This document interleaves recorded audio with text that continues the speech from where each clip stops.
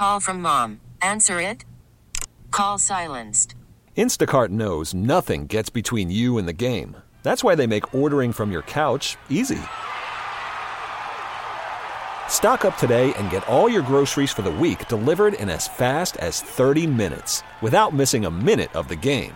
You have 47 new voicemails. Download the app to get free delivery on your first 3 orders while supplies last. Minimum $10 per order. Additional terms apply. You could spend the weekend doing the same old whatever, or you could conquer the weekend in the all-new Hyundai Santa Fe. Visit HyundaiUSA.com for more details. Hyundai, there's joy in every journey. The Steelers have released their starting center. Hadn't missed a game the last 2 years. Mason Cole, he's being cut. It is that time all over the league. 49ers releasing cornerback Isaiah Oliver.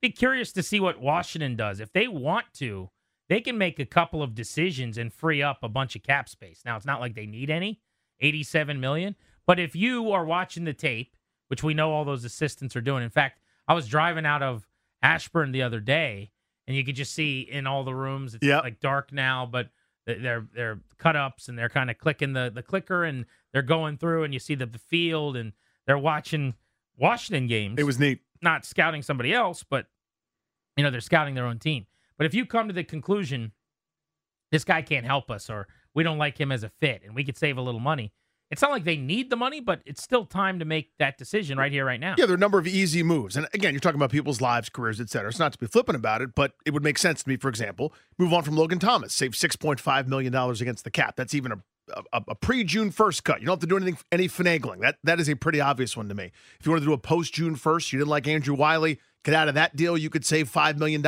doing that post-June 1 designation. I'd imagine there's dead cap with him, right? There would be if they did post-June 1. But still. Only a year into his deal. But still, there are moves to be made if you want to start clearing the deck for guys. I mean, the Logan Thomas one makes too much sense on his $8+ million cap hit. You'd have a 1.75 dead cap, $6.5 million in savings. For example, those are easy ones that are top of mind. Yeah. We've heard different names, whether it's Leno, Thomas, Nick Gates, whatever, pop up as if they want to create some space. So it is that time of year, clearly. A question, though, for you guys. How patient should we plan on being with this group, and do we think this fan base will be?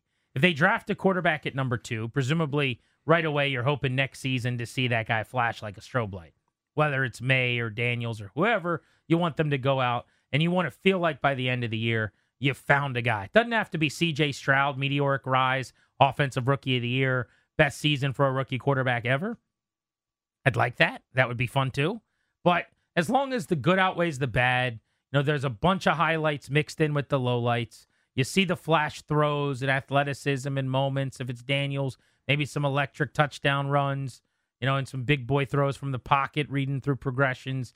If it's May, some great scramble out of the pocket, creating plays, extending plays, like making the plus throws he made, 40 big-time throws via PFF in college the last 2 years. That's what you're looking for, obviously. But beyond that, they're going to spend. Mm-hmm. They got a lot of money to spend, and they're going to take other players. What should be the timeline and the patience that we kind of sign up for before you start saying the results now matter more than progress? Like, it is time to start winning football games. Because with Rivera, I think it was probably by the middle of year 3 that I think people started going, what? Come on, man. Like, really? And there was, not to say there weren't frustrations already with decisions in the quarterback room and different things that had happened. But let's talk patience for the new regime. Yeah, my biggest issue with Rivera and company was, if you're asking for patience, then you do things that look like long-term building. That's not Ryan Fitzpatrick at 40 years old. You do long-term building type moves, which is you draft a quarterback, you find a way to have a young signal caller, you sort of have this youth movement, maybe a couple supplementary veterans that didn't do that. They just sort of said, we think we're good right now. The worst thing that happened, honestly, is they won that wacky, terrible division in year number 1.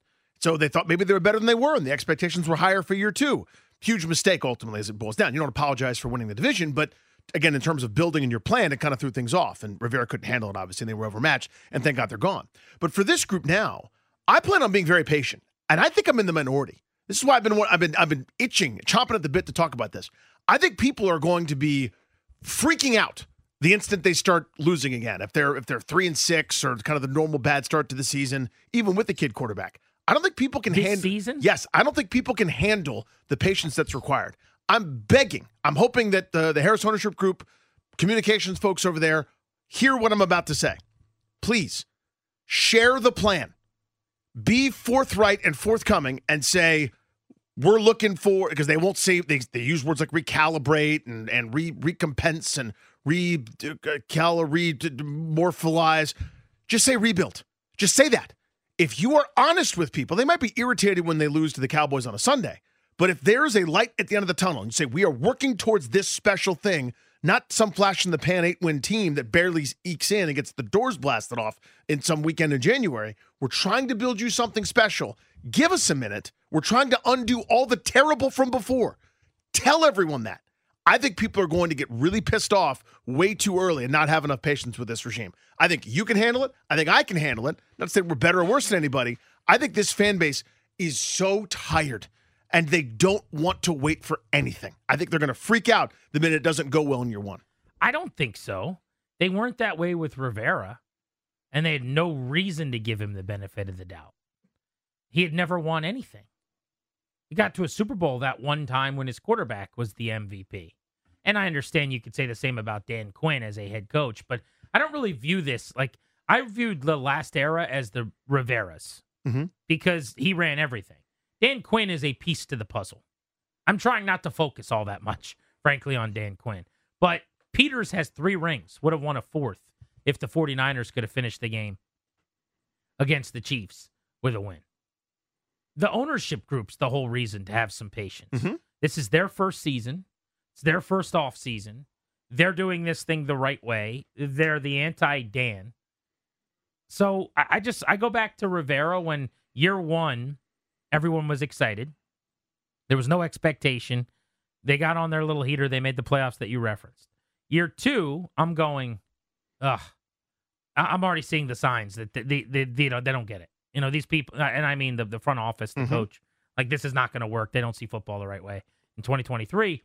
But by and large, at that time, if you chastised or called out or took issue with or had umbrage with something, you were vilified. People were in Ron we trust still. That was year 2. Year 3, it wasn't really until deep into the season that people started to turn. And Dan Snyder was still the owner at the time. And you gave him 2.5 years. Now you've got a GM who you actually can give the benefit of the doubt to, an ownership group you can give the benefit of the doubt to, a coach that, while he's very Rivera-ish, I would say is still an upgrade. Look at the staff that he put together, a better staff altogether.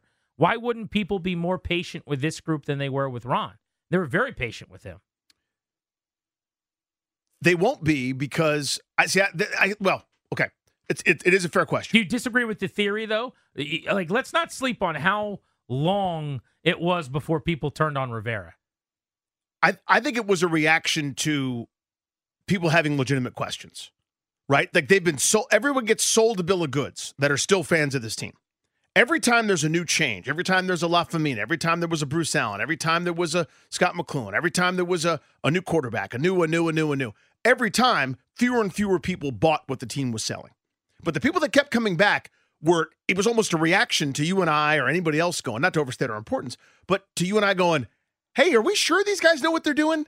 This didn't make any sense, this whole Chris Blewett thing. And this didn't make any sense the way they're treating the quarterback spot, rotating it a bunch of times. Didn't make any sense when they're going Carson Wentz, or doesn't make any sense when they're doing Ryan Fitzpatrick or William Jackson or guys that were good in Carolina at that time. Didn't make any sense. And it was, no, this is it. You guys are just haters. You hate. I think now that we're all going, yes, this is great. This is it. This is what we've been begging for. The expectation, because you've got a GM, the expectation because it's a football guy, head coach with a great staff, that they're going to win right now. And I don't think people are going to be able to handle that. This requires patience. This episode is brought to you by Progressive Insurance. Whether you love true crime or comedy, celebrity interviews or news, you call the shots on what's in your podcast queue. And guess what? Now you can call them on your auto insurance too with the Name Your Price tool from Progressive. It works just the way it sounds. You tell Progressive how much you want to pay for car insurance, and they'll show you coverage options that fit your budget. Get your quote today at Progressive.com to join the over 28 million drivers who trust Progressive. Progressive Casualty Insurance Company and Affiliates. Price and coverage match limited by state law. Okay, picture this. It's Friday afternoon when a thought hits you. I can spend another weekend doing the same old whatever, or I can hop into my all-new Hyundai Santa Fe and hit the road. With available H-Track all-wheel drive and 3-row seating, my whole family can head deep into the wild. Conquer the weekend in the all-new Hyundai Santa Fe. Visit HyundaiUSA.com or call 562-314-4603 for more details. Hyundai, there's joy in every journey.